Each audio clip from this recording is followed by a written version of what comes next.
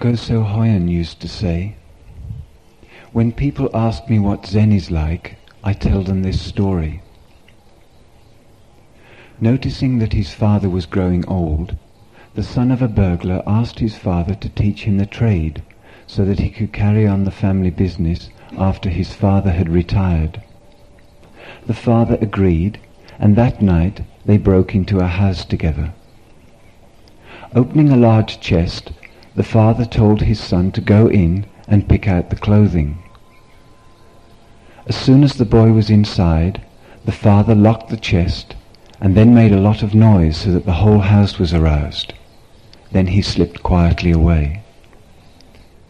Locked inside the chest, the boy was angry, terrified, and puzzled as to how he was going to get out.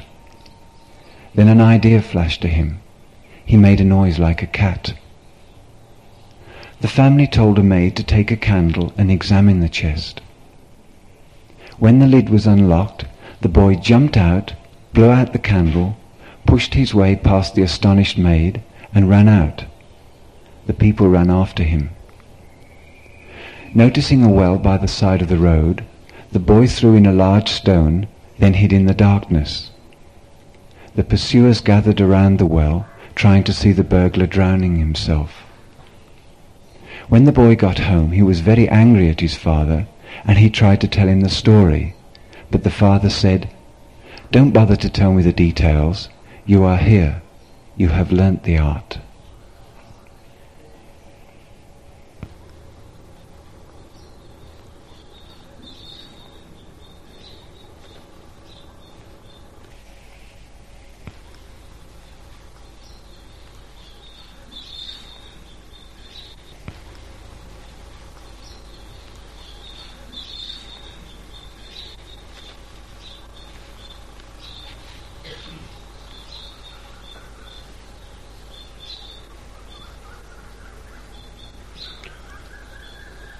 Being is one. The world is many. And between the two is the divided mind, the dual mind. It is just like a big tree, an ancient oak. The trunk is one. Then the tree divides into two main branches, the main bifurcation, and then 1001 bifurcations of branches. The being is just like the trunk of the tree, one, non-dual. The mind is the first bifurcation, where the tree divides into two, becomes dual, becomes dialectical, thesis and antithesis, man and woman, yin and yang, day and night, God and devil, yoga and Zen. All the dualities of the world are basically in the duality of the mind. Below the duality is oneness of being. If you slip below, underneath the duality you will find one. Call it God, call it nirvana, or whatsoever you like. If you go higher through the duality, you come to the many millionfold world.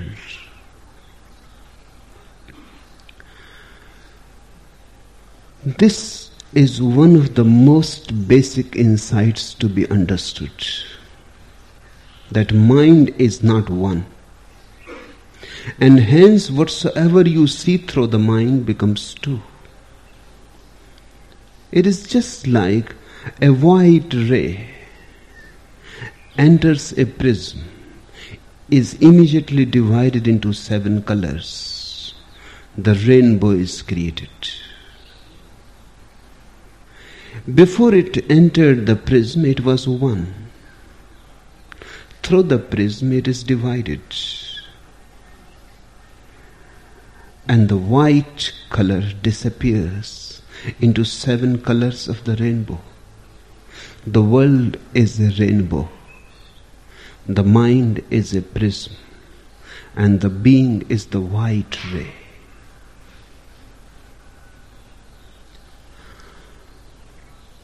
Modern research has come to a very significant fact, one of the most significant achieved in this century, and that is that you don't have one mind, you have 2 minds. Your brain is divided into 2 hemispheres, the right hemisphere and the left hemisphere. The right hemisphere is joined with the left hand, and the left hemisphere is joined with the right hand, crosswise.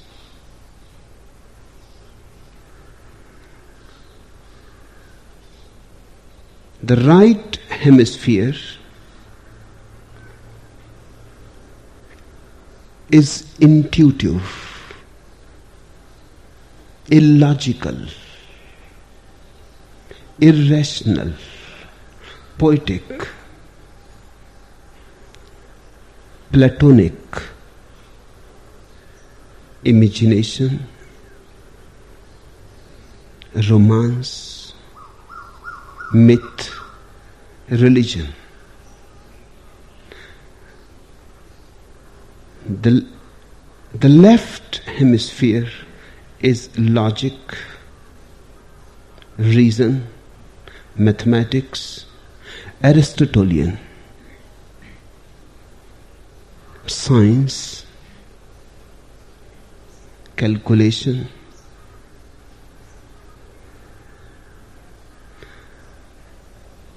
These 2 hemispheres are constantly in conflict. The basic politics of the world is within you. The greatest politics of the world is within you. You may not be aware of it, but once you become aware, the real thing to be done is somewhere between these 2 minds. The left hand is concerned with the right hemisphere, that is intuition, imagination, myth, poetry, religion. The left hand is very much condemned. The society is of those who are right-handed. Right-handed means left hemisphere.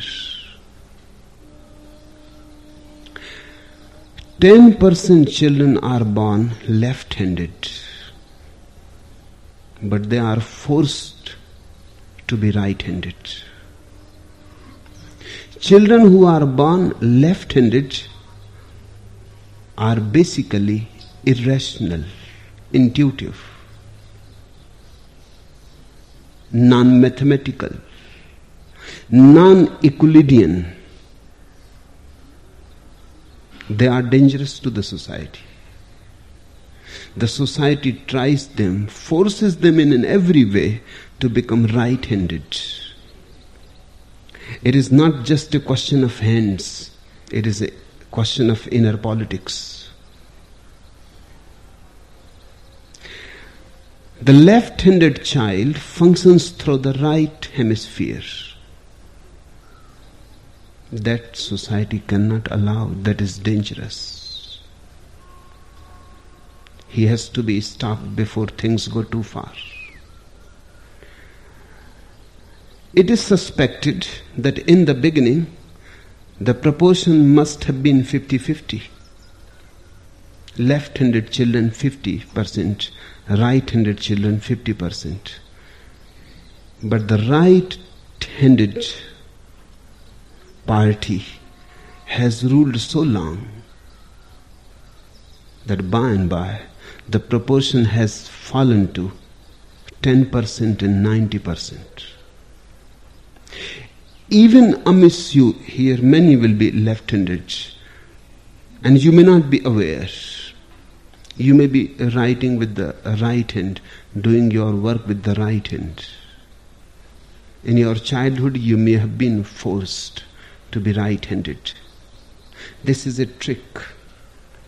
Once you become right-handed, your left hemisphere starts functioning. The left hemisphere is reason. The right hemisphere is beyond reason. Its functioning is not mathematical. It functions in flashes. It is intuitive, very graceful, but irrational.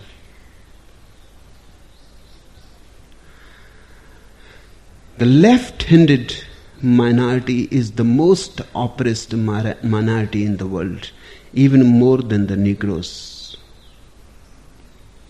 even more than the poor people. Now, if you understand this division, you can understand many things. The bourgeoisie and the proletariat. The proletariat is always functioning through the right hemisphere of the brain. The poor people are more intuitive. Go to the primitive people, they are more intuitive. The poorer a person, the less intellectual. And that may be the cause of his being poor, because he is less intellectual. He cannot compete in the world of reason. He is less articulate. As far as language is concerned, reason is concerned, calculation is concerned, he is almost a fool. That may be the cause of his being poor. And the rich person is functioning through the left hemisphere of the mind, more calculative, arithmetical in everything, cunning, clever, logical, planning. That may be the reason why he is rich. Now, the proletariat and the bourgeoisie cannot disappear by communist revolutions. No. Because the communist revolution is of the same people.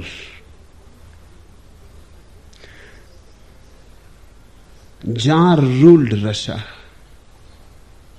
He ruled it through the left hemisphere of the mind. And then he was replaced by Lenin, who is again of the same type. Then Lenin is replaced by Stalin, who is even more of the same type. The revolution is false. Because deep down, the same type of people is ruling. The ruler and the ruled remain the same. The ruled is the right-sided hemisphere. So whatsoever you do in the outside world makes no difference really. It is superficial. The same applies to men and women. Women are right hemisphere people. Man is left hemisphere. Man has ruled women for centuries. Now, few women are revolting. But the amazing thing is that these are the same type of women. In fact, they are just like the man. Rational, argumentative, Aristotelian. It is possible one day Just as communist revolution has succeeded in Russia and China, one day somewhere, maybe in America, the women can succeed and throw men. But by the time the woman will succeed, the woman will no more be a woman. She would have become a left hemisphere by that time. Because to fight, one has to be calculative. And to fight with men, you have to be like men, aggressive. That very aggressiveness is shown all over the world in women's liberation. Women who have become part of that liberation movement are very aggressive. They are losing all feminineness, all grace, all that comes out of intuition. Because you have to fight with men, you have to learn the same trick. You have to fight with men, you have to fight with the same technique. Fighting with anybody is very dangerous because you become like your enemy. That is one of the greatest problems of human history. Once you fight with somebody, by and by, you have to use the same technique and the same way. The enemy may be defeated, but by the time he is defeated, you have become your own enemy. Stalin is more Tsar-like than any Tsar. More violent than any Tsar. Of course, it has to be so. To throw Tsars, very violent people are needed, more violent than the Tsar himself. Only they will become the revolutionaries. They will come on top. By the time they reach, they have become Tsars themselves. And the society continues on the same way. Just superficial things change. Deep down, the same conflict remains. The conflict is in man. Unless it is resolved there, it cannot be resolved anywhere else. The politics is within you. It is between your two parts of the mind. A very small bridge exists. If that bridge is broken, through some accident, through some physiological defect or something else, the person becomes split. The person becomes two persons. The phenomenon of schizophrenia or split personality. If the bridge is broken, and the bridge is very fragile, then you become two, you behave like two persons. In the morning, you are very loving, very beautiful. In the evening, you are very angry. Absolutely different. And you don't remember your morning. Because how you can remember? Another mind was functioning. And the person becomes two persons. If this bridge is strengthened so much so that the two minds disappear as two and become one, then integration, then crystallization arises. What George Gurdjieff used to call the crystallization of being is nothing but these two minds becoming one. The meeting of the male and the female within. The meeting of yin and yang. The meeting of the left and the right. The meeting of logic and illogic. The meeting of Plato and Aristotle.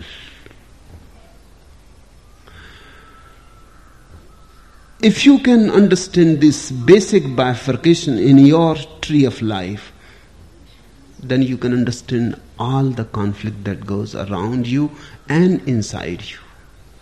Let me tell you one anecdote.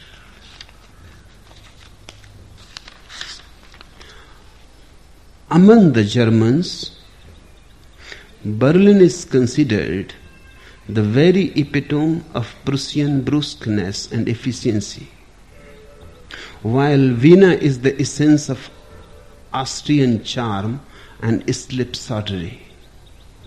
The tale is told of a Berliner visiting Vienna who was lost and in need of directions. What would such a Berliner do? He grabbed at the lapel of the first passing Viennese and barked out, "The post office, where is it?" The startled Viennese carefully detached the other's fist, smoothed his lapel, and said in a gentle manner, "Sir, would it not have been more delicate of you to have approached me politely and to have said, 'Sir, if you have a moment and happen to know, could you please direct me to the post office?'"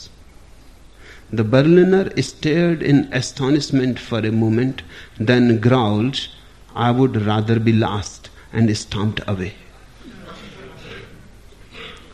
That very same Viennese was visiting Berlin later that year, and it turned out that now it was he who had to search for the post office. Approaching a Berliner, he said politely, "Sir, if you have a moment and happen to know, could you please direct me to the post office?" With machine-like rapidity, the Berliner replied, "About face, 2 blocks forward, sharp turn right, 1 block forward, cross street, half right under arch, sharp left over railroad tracks, past newsstand, into post office lobby." The Viennese, more bewildered than enlightened, nevertheless murmured, "1,000 thanks, kind sir," whereupon the Berliner snatched furiously at the other's lapel and shouted, "Never mind the thanks, repeat the instructions."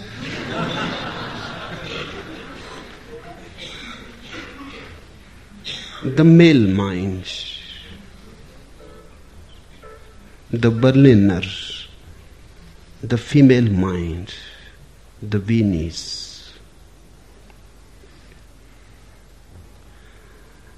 The female mind has a grace.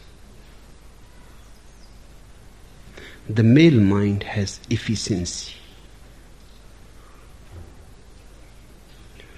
And of course, in the long run, if there is a constant fight, the grace is bound to be defeated. The efficient mind will win. Because the world understands the language of mathematics, not of love. But the moment your efficiency wins over your grace, you have lost something tremendously valuable. You have lost contact with your own being. You may become very efficient, but you will no more be a real person. You will become a machine, a robot-like thing. Because of this, there is a constant conflict between man and woman. They cannot remain separate. They have to come into relationship again and again. But they cannot remain together also. The fight is not outside. The fight is within you. And this is my understanding. Unless you have resolved your inner fight of the left and the right hemisphere, you will never be able to be peacefully in love. Never be able. Because the inner fight will be reflected outside. If you are fighting inside and you are identified with the left hemisphere, the reason hemisphere, and continuously trying to overpower the right hemisphere, you will try the same with the woman you fall in love. If the woman is continuously fighting her own reason inside, she will continuously fight the man she loves. All relationships, almost all, the exceptions are negligible, can be left out of account.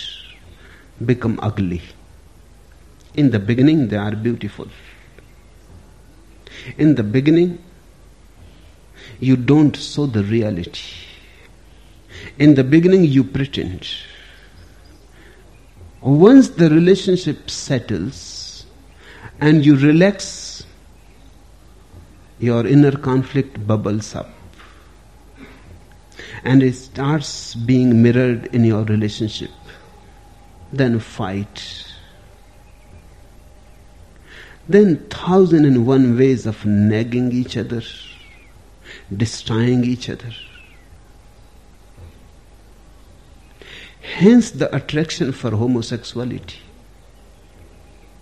Whenever a society has become too much divided between man and woman, homosexuality has erupted immediately. Because at least a man in love with a man is not that much in conflict. The love relationship may not be very satisfying, may not lead to tremendous bliss and orgasmic moments, but at least it is not so ugly as the relationship between a man and a woman. Women become lesbians whenever the conflict becomes too much. Because at least the love relationship between two women is not so deep in conflict. The same meets the same. They can understand each other. Yes, understanding is possible, but the attraction is lost. The polarity is lost. It is at a very great cost. Understanding is possible, but the whole tension, the challenge is lost. If you choose challenge, then comes conflict. The real problem is somewhere within you. Unless you have settled, come to a deep harmony between your female and the male mind, you will not be able to love. People come to me and they ask how to go deep in relationship. I tell them, first you go deep in meditation. Unless you are resolved within you, you will create more problems than you already have if you move in relationship. All your problems will be multiplied. Just watch. The greatest and the most beautiful thing on earth is love. But can you find anything more ugly, more hell creating?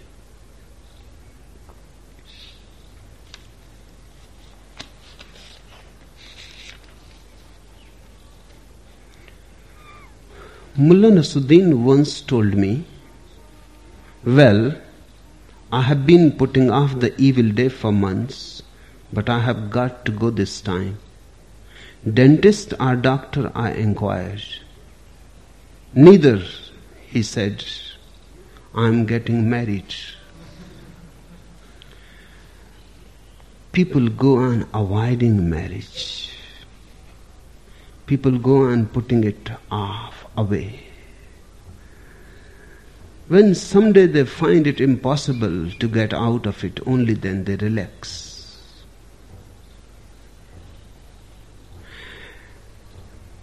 Where is the problem? Why people are so afraid of getting deep in involvement?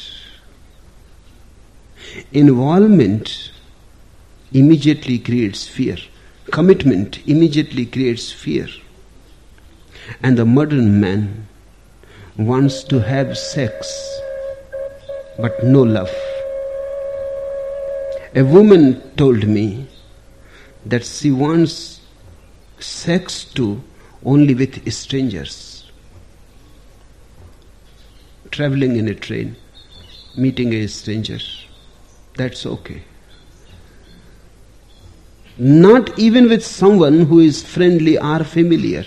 I asked why. She said, once you make love to somebody who is known to you, some involvement starts. in a train, in a journey, you meet, make love, and the other person, you don't know even his name, who he is, from where he comes. You get down when your station comes, and he moves away, forgotten forever, leaves no scratch. You remain completely clean. You come out of it completely clean, unscratched. I can understand. That is the difficulty of the whole modern mind. All relationships are becoming by and by casual. People are afraid of any sort of commitment. Why? Because they know, they have come to know at least one thing out of bitter experience, that whenever you become related too much, the reality erupts and your inner conflicts start being reflected by the other. And then life becomes ugly, horrible, intolerable.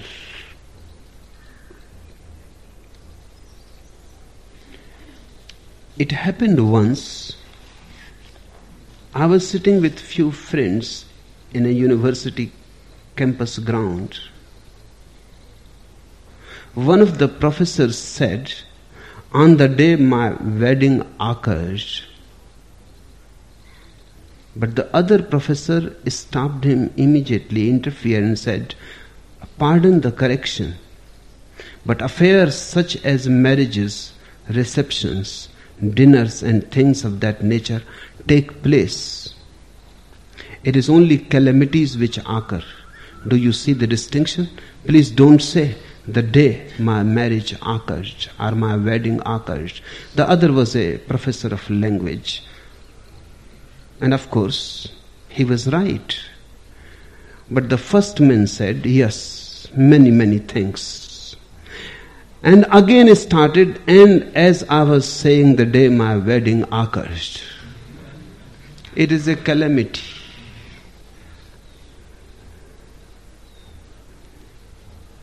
If you are outside of it, it may look like a beautiful oasis in the desert.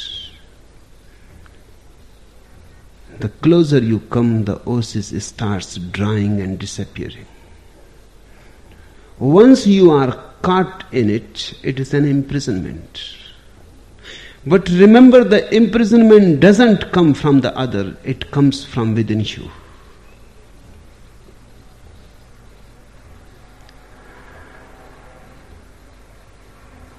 If the left hemisphere brain goes on dominating you, you will live a very successful life.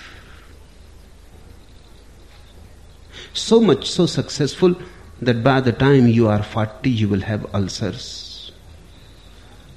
By the time you are 45, you will have at least 1 or 2 heart attacks. By the time you are 50, you will be almost dead, but successfully dead.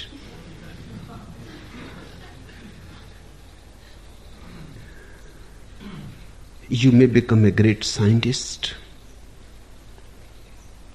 but you will never become a great being.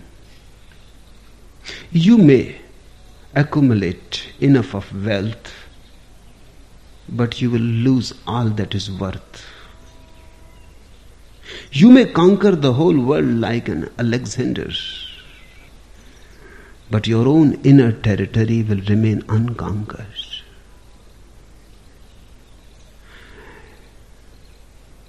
There are many attractions to follow the left hemisphere brain. That is the worldly brain. More concerned with things, cars, houses, money, power, prestige.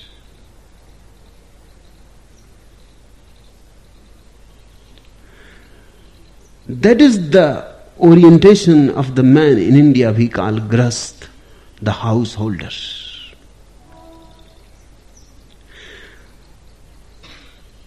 The right hemisphere brain is the orientation of a sannyasin. One who is more interested in his own inner being, his inner peace, his blissfulness, and is less concerned about things. If they come easily, good. If they don't come, that too is good. He is more concerned with the moment, less concerned with the future, more concerned with the poetry of life, less concerned with the arithmetic of it.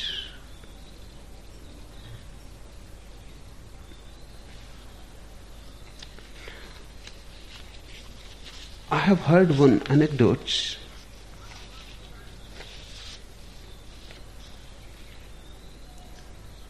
Finkelstein had made a huge killing at the races, and Moskowitz quite understandably was envious. "How did you do it, Finkelstein?" he demanded. "Easy," said Finkelstein. "It was a dream." "A dream?" "Yes. I had figured out a 3-horse parlay, but I was not sure about the 3rd horse. Then the night before, I dreamed an angel was standing over the head of my bed and kept saying, 'Blessings on you, Finkelstein. 7 times 7 blessings on you.' When I woke up, I realized that 7 times 7 is 48, and that horse number 48 was heavenly dream. I made heavenly dream the 3rd horse in my parlay, and I just cleaned up. I simply cleaned up." Moskowitz said, "But Finkelstein, 7 times 7 is 49. And Finkelstein said, "So you be the mathematician."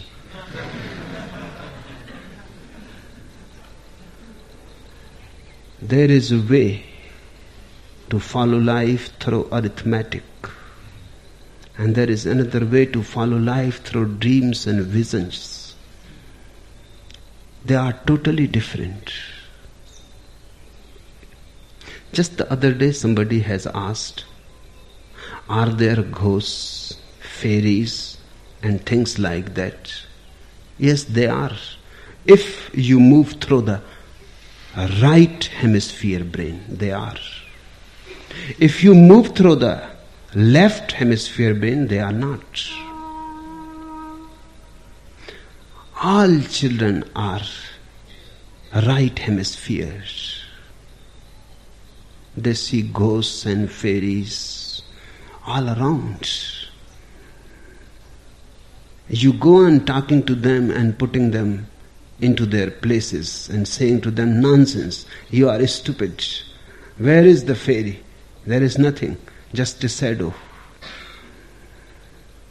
By and by, you convince the child, the helpless child. By and by, you convince him, and he moves from the right hemisphere orientation to the left hemisphere orientation. He has to. He has to live in your world. He has to forget his dreams. He has to forget all myth. He has to forget all poetry. He has to learn mathematics.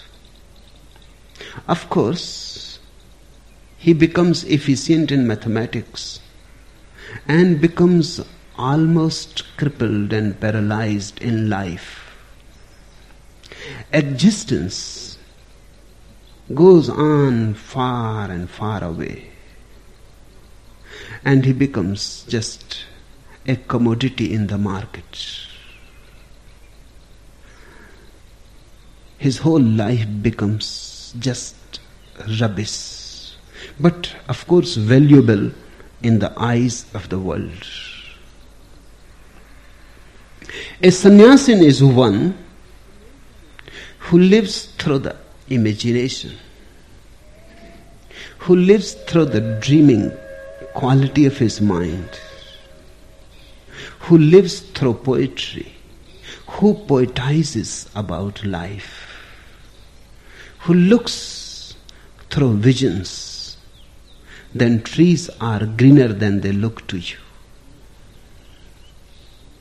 Then birds are more beautiful. Then everything takes a luminous quality. Ordinary pebbles become diamonds. Ordinary rocks are no more ordinary. Nothing is ordinary. If you look from the right hemisphere, everything becomes divine, sacred.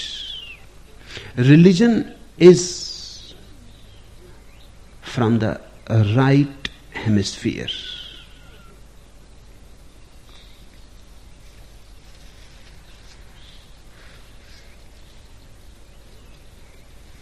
One man was sitting with his friend in a cafeteria, drinking tea. He studied his cup and said with a sigh, "Ah, my friend, life is like a cup of tea." The other considered that for a moment and then said, But why is life like a cup of tea?" The first man replied, "How should I know? Am I a philosopher?" The right hemisphere only makes statements about facts. It cannot give you reasons. If you ask why, it remains quite silent. There comes no response from it. You are passing and you see a lotus flowering and you say beautiful, and somebody says why? What you will do? You will say, how I am to know? Am I a philosopher? It is a simple statement, very simple statement, in itself total, complete. There is no reason behind it and no result beyond it. A simple statement of fact.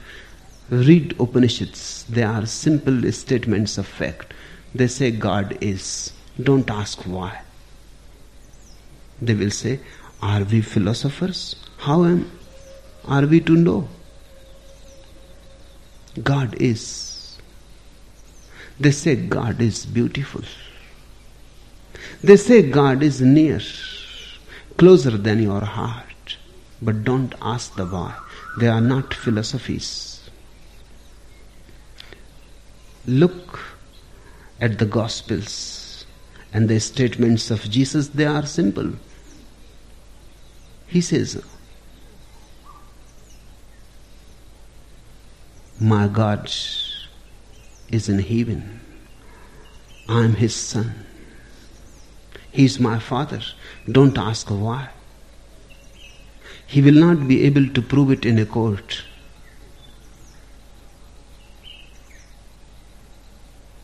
He will simply say, I know. If you ask by whom you have been told, by what authority you say these things, he will say, it is my own authority. I have no other authority. That's the problem. When a man like Jesus moves in the world, the rational mind cannot understand. He was not crucified for any other reason. He was crucified by the left hemisphere. He was the right hemisphere man. He was crucified because of the inner conflict. Lao Tzu says, the whole world seems to be clever, only I am muddled-headed. The whole world seems to be certain, only I am confused and hesitant. He is a right hemisphere man. The right hemisphere is the hemisphere of poetry, love. A great shift is needed, and that shift is the inner transformation. Yoga is an effort to reach the oneness of being through the left hemisphere, using logic, mathematics, science, and trying to go beyond. Zen is just the opposite. The aim is the same. Zen uses the right hemisphere to go beyond. Both can be used. But to follow yoga is a very, very long path. It is almost unnecessary struggle. Because you are trying to reach from reason to super reason. It is more difficult. Zen is easier because it is an effort to reach the super reason from irreason. Irreason is almost like super reason. There are no barriers.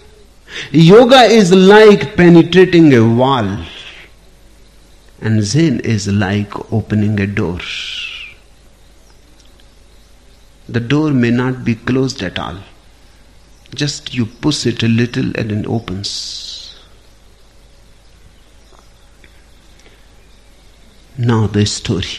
It is one of the most beautiful amongst Zen anecdotes. Zen people talk through stories. They have to talk through stories because they cannot create theories and doctrines. They can only tell stories. They are great storytellers.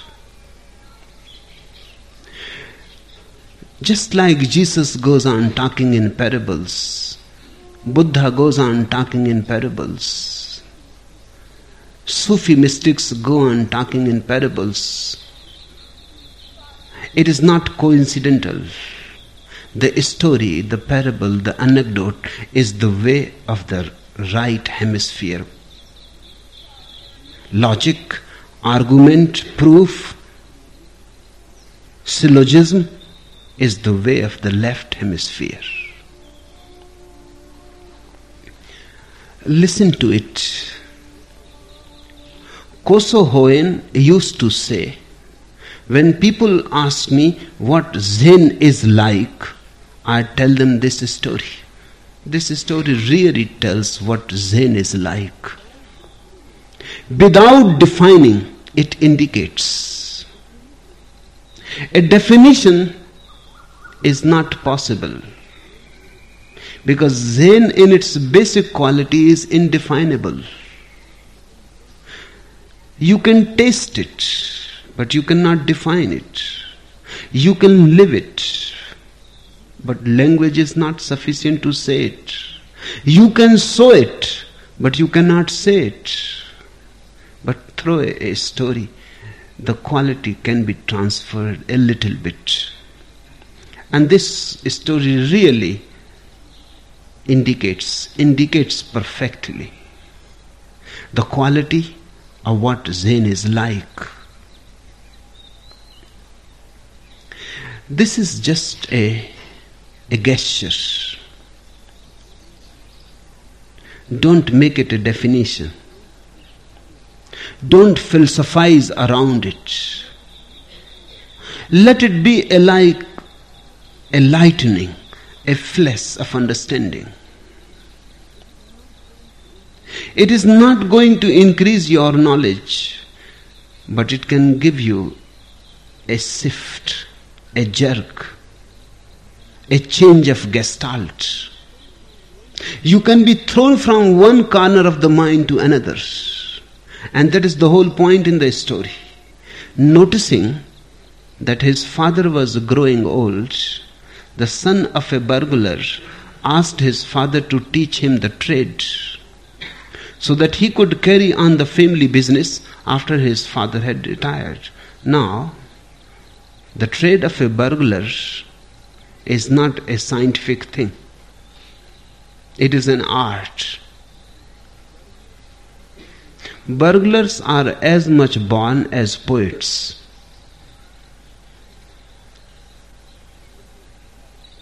You cannot learn. Learning won't help. If you learn, you will be caught. Then the police knows more than you. Centuries of learning they have accumulated. A burglar is a born burglar. He lives through intuition. It is a knack. He lives through hunches. A burglar is feminine. He is not a businessman. He is a gambler.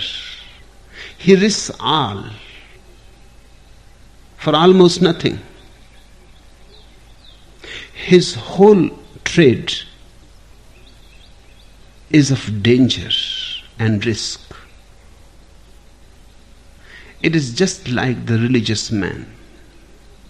Zen people say that religious people are also like burglars.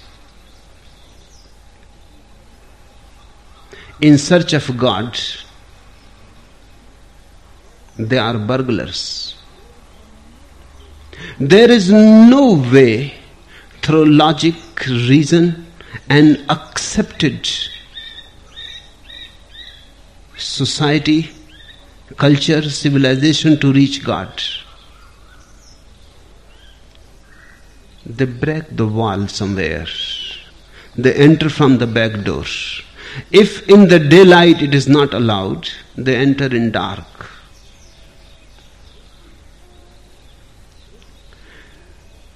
If it is not possible to follow the crowd on the superhighway, they make their own individual paths in the forest. Yes, there is a certain similarity.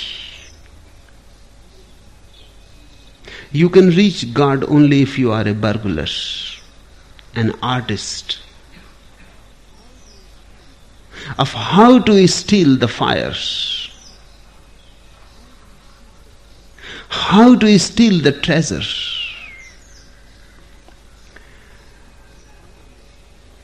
The father was going to be retired, and the son asked, "Before you retire, teach me your trade." The father agreed, and that night they broke into a house together. Opening a large chest, the father told his son to go in and pick out the clothing. As soon as the boy was inside,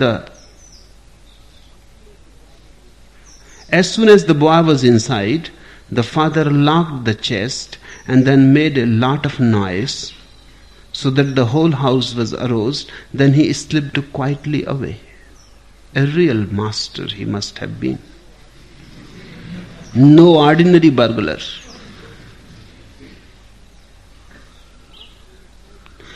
Locked inside the chest, the boy was angry, terrified, and puzzled. Of course, naturally. What type of teaching is this? He has been thrown in a dangerous situation. But that is the only way to teach something of the unknown. That is the only way to teach something of the right hemisphere brain. The left hemisphere can be taught in schools. Learning is possible. Discipline is possible. Gradual courses are possible.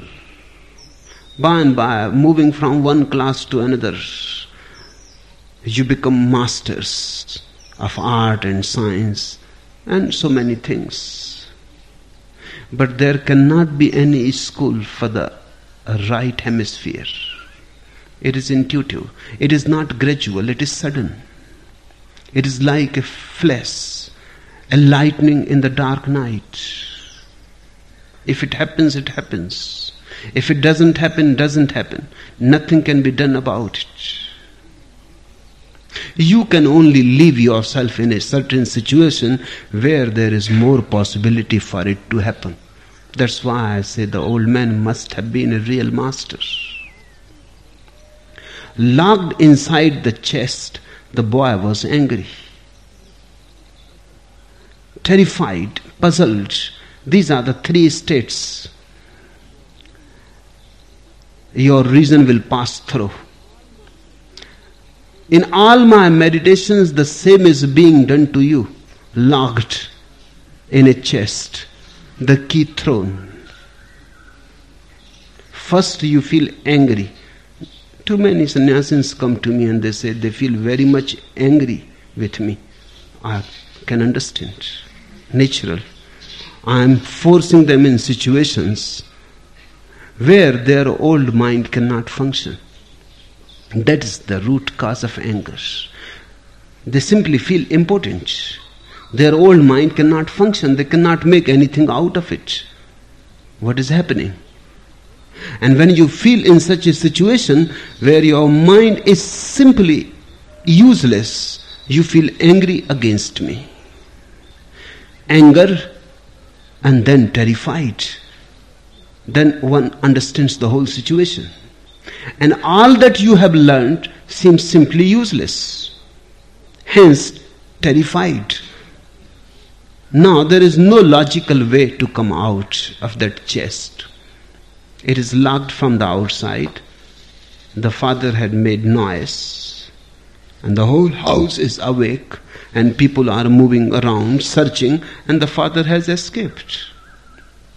Now, is there any logical way to come out of this chest?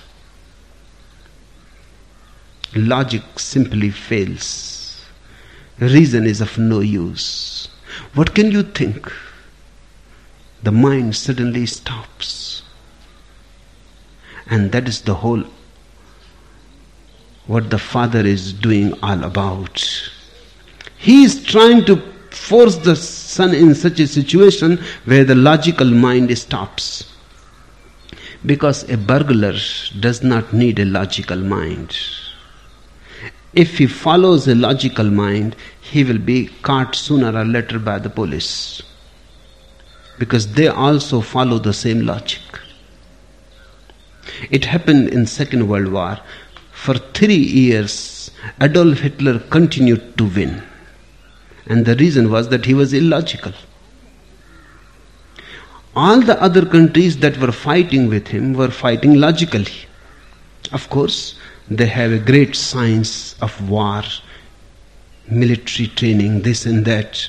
And they had experts who will say now, Hitler is going to attack from this side. And if Hitler was also in his senses, he would have done that.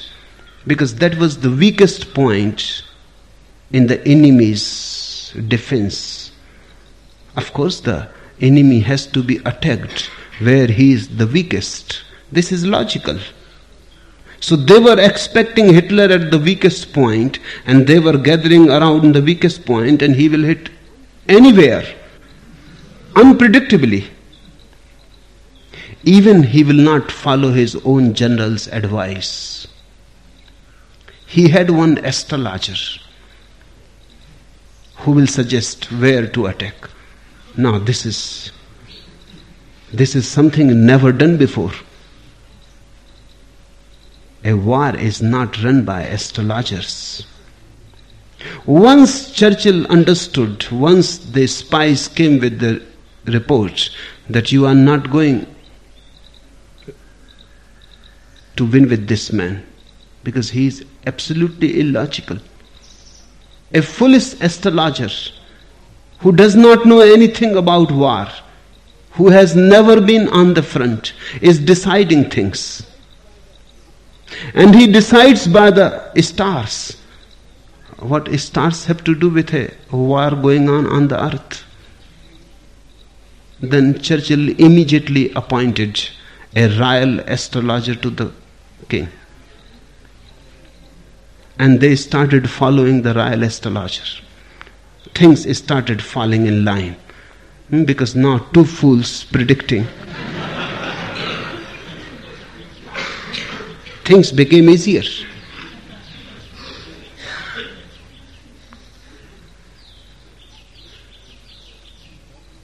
If a burglar is also going to follow Aristotle, he will be caught sooner or later. Because the same Aristotelian logic is followed by the police.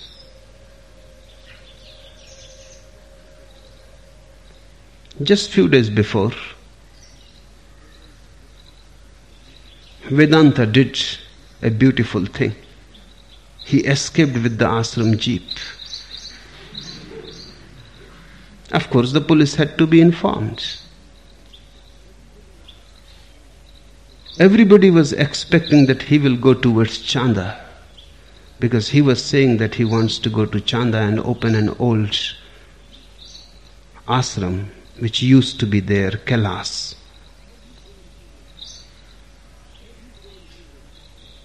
Had he gone towards there, the police may not have followed him. But the police was thinking logically. The police said, if he was saying that he is going to Chanda, of course he will not go to Chanda now because he will be afraid, he will be caught on that road. He is not going there. So they were not worried about that road. And of course, Vedanta was caught in Lonavala. He was going towards Bombay. But the police also followed the same logic. If you go through logic,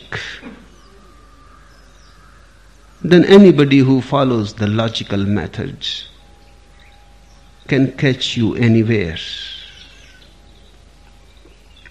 A burglar has to be unpredictable. Logic is not possible. He has to be illogical. So much so that nobody can predict him. But illogic is possible only if your whole energy moves through the right hemisphere. Locked inside the chest, the boy was angry, terrified and puzzled as to how he was going to get out. How is a logical question. Hence he was terrified because there was no way. The how was simply important. Then an idea flashed to him. Now this is a shift. Only in dangerous situations where your left hemisphere cannot function, it allows as a last chance for the right hemisphere to have its say. When it cannot function, when it feels now there is no go, now I am defeated, then why not give a chance to the oppressed, to the imprisoned part of the mind? Give that to a chance. Maybe. And there can be no harm. Suddenly, then an idea flashed to him. He made a noise like a cat. Now this is not logical. Making a noise like a cat is simply an absurd idea. But it worked. The family told a maid to take a candle and examine the chest. When the lid was unlocked, the boy jumped out, blew out the candle, pushed his way past the astonished maid, and ran out. The people ran after him. Noticing a well by the side of the road, the boy threw in a large stone, then hid in the darkness. The pursuers gathered around the well, trying to see the burglar drowning himself. This too is not of the logical mind, because the logical mind needs time. The logical mind needs time to proceed, to think, to argue this way and that, all the alternatives, and there are 1,001 alternatives. When you are in a situation where there is no time to think, people are pursuing you. How can you think? Thinking is good when you are sitting in an armchair with your closed eyes. You can philosophize and think and argue for this and against that, pro and con. But when people are pursuing you and your life is in danger, there is no time to think. One lives in the moment. One simply becomes spontaneous. It is not that he decided to throw the stone. It simply happened. It is not a conclusion. He is not thinking to do it. He simply found himself that he is doing it. He threw a stone in the well, hid himself in the darkness. The pursuers stopped, thinking that the burglar has drowned himself into the well. When the boy got home, he was very angry at his father, and he tried to tell him the story, but the father said, "Don't bother to tell me the details. You are here, you have learned the art. What is the point of telling me the details? They are useless." Details are useless as far as intuition is concerned, because intuition is never a repetition. Details are meaningful as far as logic is concerned. So, logical people go on into minute details, so that if again the same situation happens, they will be in control and they will know what to do. But in the life of a burglar, the same situation never happens again. And in real life also, the same situation never happens again. If you have conclusions in your mind, you will become almost dead. You will not be responding. In life, response is needed, not reaction. You have to act out of nowhere, with no conclusions inside.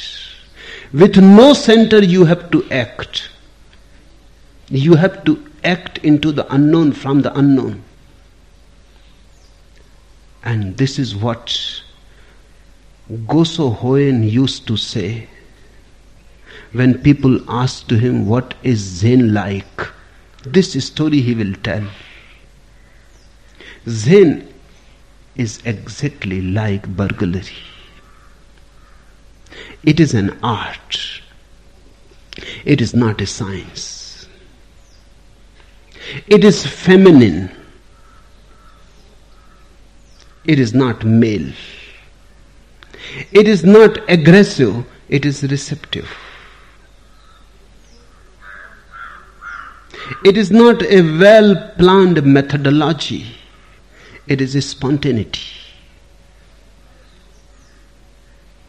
It has nothing to do with theories, hypotheses, doctrines, scripture. It has only one thing to do with, and that is awareness. What happened in that moment when the boy was inside the chest? In such a danger, you cannot be sleepy. In such a danger, your consciousness becomes very sharp. Has to become. Life is at stake. You are totally awake. That's how one should be totally awake each moment. And when you are totally awake, this shift happens from the left hemisphere, the energy moves to the right hemisphere. Whenever you are alert, you become intuitive. Flashes come to you. Flashes from the unknown, out of the blue. You may not follow them. then you will miss much. In fact, all the great discoveries in science also come from the right hemisphere, not from the left.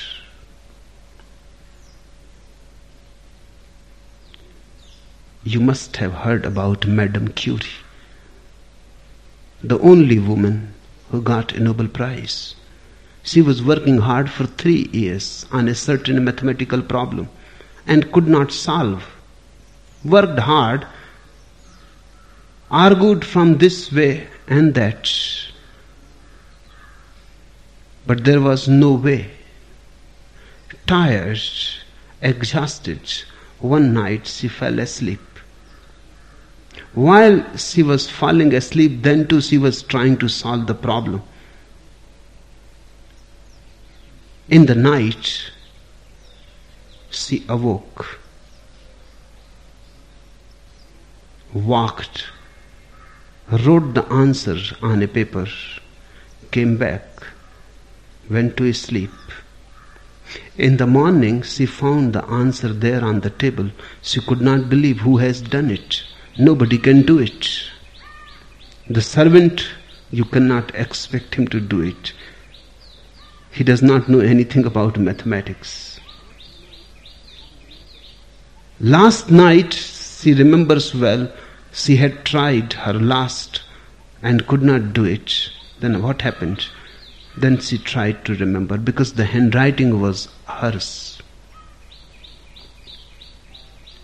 She tried to remember.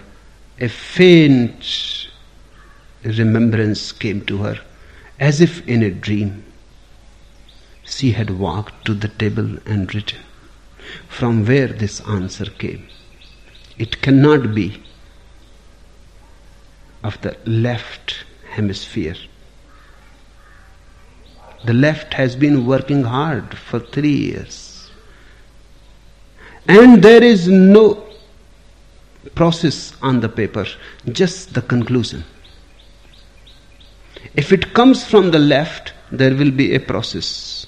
It goes step by step. It is like a flash, the same flash that happened to the boy in the chest.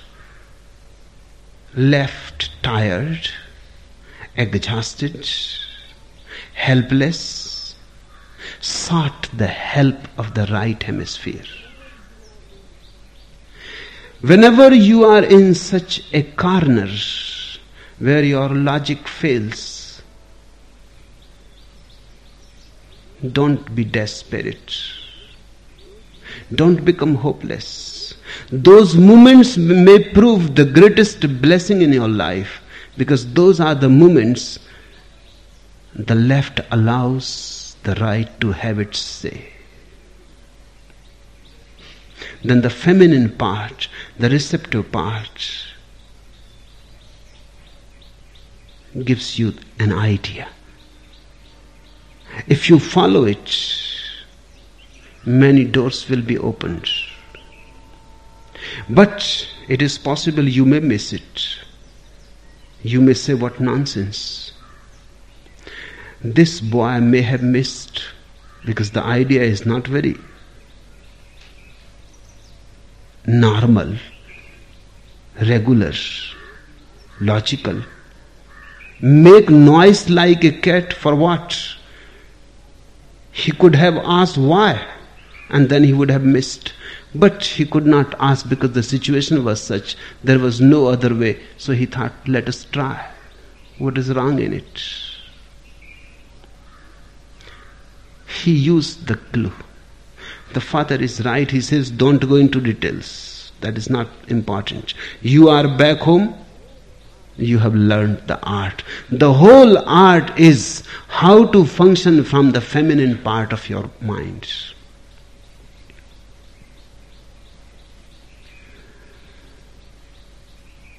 Because the feminine is joined with the whole, and the male is not joined with the whole. The male is aggressive. The male is constantly in struggle. The feminine is constantly in surrender, in deep trust. Hence, The feminine body is so beautiful, so round. A deep trust and a deep harmony with nature. A woman lives in deep surrender. Man is constantly fighting, angry, doing this and that, trying to prove something, trying to reach somewhere. A woman is happy, not trying to reach anywhere. Ask the women, would they like to go to the moon? They will simply be amazed. For what? What is the point? Why take such trouble? The home is perfectly good. The woman is not interested what is happening in Vietnam and what is happening in Korea and what is happening in Israel. She is at the most interested what is happening in the neighborhood. At the most. Who has fallen in whose love? Who has escaped with whom? In gossips, not in politics. She is more interested in the immediate, here now. That gives her a harmony, a grace. Man is constantly trying to prove something. And if you want to prove, of course, you have to fight and compete and accumulate.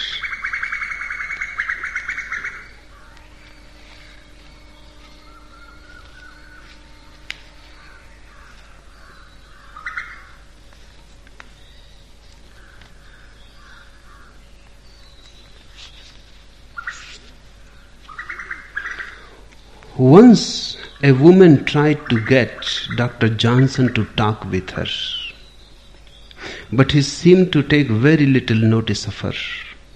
Why, doctor? She said harshly, I believe you prefer the company of men to that of women. Madam, replied Johnson, I am very fond of the company of ladies. I like their beauty, I like their delicacy, I like their vivacity, and I like their silence. Man has been forcing women to be silent. Not only outside, inside also. The feminine part to keep quiet. Just watch within you. If the feminine part says something, you immediately jump upon it and you say illogical, absurd. People come to me and they say, the heart says we would like to become sannyasin, but the head says no. Dr. Johnson. Trying to keep the woman silent. The heart is feminine. You miss much in your life because the head goes on saying. It does not allow. And the only quality in the head is that it is more articulate, cunning, dangerous, violent. Because of its violence, it has become the leader inside. And that inside leadership has become an outside leadership for man. Man has dominated women in the outside world also. The grace is dominated by violence. I was invited in a school for a certain function. There was a rally of the school children. And in the rally, the procession had been arranged according to height. Shortest first, up to the tallest. But the pattern was broken, I noticed, by the first boy heading the procession. a gangling youth who looked a head taller than the rest. Why is he at the front? I asked a young girl. Is he the leader of the school? The captain? Or something like that? No, she whispered. He pinches.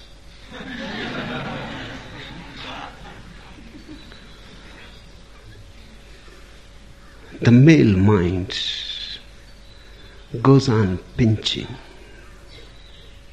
creating trouble. Troublemakers become leaders. If you go in schools, all wise teachers choose the captains. The most troublemakers are chosen as captains of the classes in the school. The troublemakers, the criminals, once they are in a powerful post, then their whole energy for troublemaking becomes helpful to the teacher. They start creating discipline. The same ones. Just to watch the politicians in the world. One party is in power, the opposite party goes on creating in the country. They are the lawbreakers, the revolutionaries. And the party who is in power goes on creating discipline. Once they are thrown out of power, they will create trouble. Or once the opposite party comes into power, they become the guardians of discipline. They are all troublemakers. The male mind is a troublemaking phenomenon. Hence, it has powers, overpowers. It dominates. But deep down, you may attain power, you miss life. And deep down, the feminine mind continues. And unless you fall back to the feminine and you surrender, unless your resistance and struggle becomes surrender, you will not know what real life and the celebration of it is. I have heard one anecdote. An American scientist once visited the offices of the great Nobel Prize winning physicist Niels Bohr in Copenhagen and was amazed to find that over his desk was a horseshoe securely nailed to the wall with the open end up in the approved manner so it would catch the good luck and not let it spill out. The American said with a nervous laugh, "Surely you don't believe the horseshoe will bring you good luck, do you, Professor Bohr?" After all, as a level-headed scientist, Bohr chuckled. "I believe no such thing, my good friend, not at all. I am scarcely likely to believe in such foolish nonsense. However, I am told that a horseshoe will bring you good luck whether you believe in it or not." Look a little deeper, and just underneath your logic, you will find fresh waters of intuition, fresh waters of trust flowing.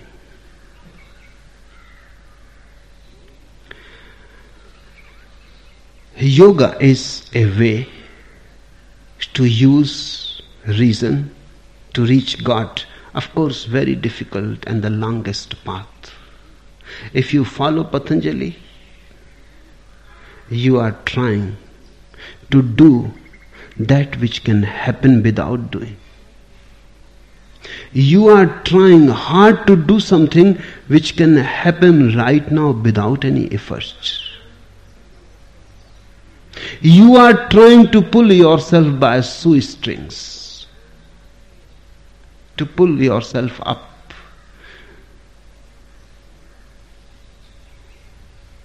Zen is the way of the spontaneous, effortless effort, the way of intuition.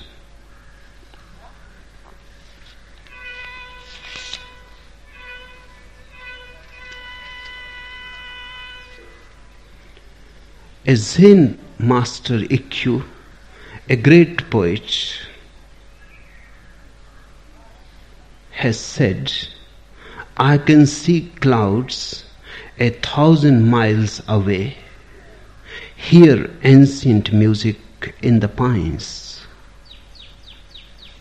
This is what Zen is all about. You cannot see clouds 1,000 miles away with the logical mind.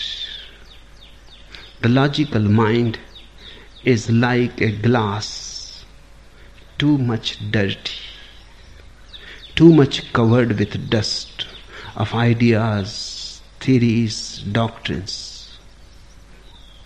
But you can see clouds 1,000 miles away with the pure glass of intuition, with no thoughts, just pure awareness. The mirror is clean and the clarity is supreme and crystal. You cannot hear ancient music in the pines with the ordinary logical mind. How can you hear the ancient music? Music once gone is gone forever. But I tell you, Ikkyu is right. You can hear ancient music in the pines. I have heard it. But a shift, a total change, a change of gestalt is needed. Then you can see Buddha preaching again. And you can hear Buddha is speaking again. You can hear the ancient music in the pines because it is eternal music. It is never lost. You have lost the capacity to hear it. The music is eternal. Once you gain your capacity, suddenly it is again there. It has been always there. Only you were not there. Be here now.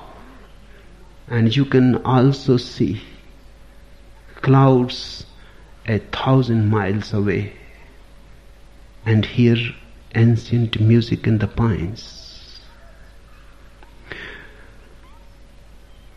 Change more and more towards the right hemisphere.